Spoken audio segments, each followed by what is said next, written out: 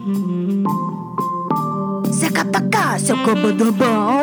to the podcast. This is the Dance PT podcast, hosted by moi, Jenna Cantor, performer, hachikapow, and physical therapist. In our interviews, we will dive into all the things that can regularly help you. That's right, as a dance physical therapist with your patients. That's right. Please note that the purpose of this podcast is entertainment and is not here to replace any medical advice. That being said, we are all here to support each other, which leaves me at the most important message I want to leave you with. You are enough, and never change yourself for anyone. That's right. You heard me. Be you, and that will enable you to help others the best way possible. Let's end with more scatting. That's right. Jenna out. Hello, dance physical therapist Jenna Cantor here. I want to talk about reading research articles. When we get into research articles, and there's all this research that's out there, what I would suggest is think of one patient you have right now and look up just one per week. You know, like try this as a habit.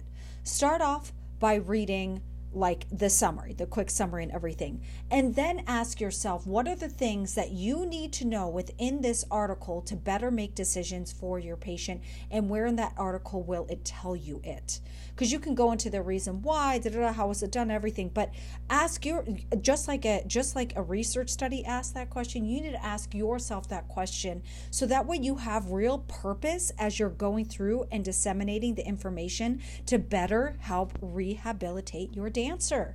I do this all the time. As soon as I'm reading, I'm going like, why do I care? Why do I care? If this has nothing to do with the people I'm working with right now, I mean, it could come up later, but if this has nothing to do with the people I'm working with right now, I'm not going to spend any more time. I need to continue furthering what I know with the people I am working with.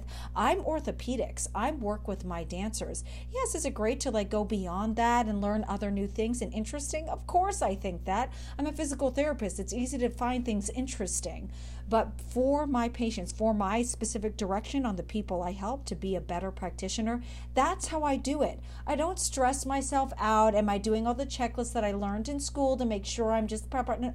Yes, I still know how to do all that, but now with that knowledge, I am being much more purposeful. Also, when you go into there, are there certain quotes? Is there specific percentages and data that you can take and use and put maybe even on a form to share with your patient, to have a conversation later so they really better understand what's going on in the world of research? We got to be research-based. That really helps take out our bias in the process so we can best serve the people we want to serve. And this could also be used if you're thinking social media or blogs.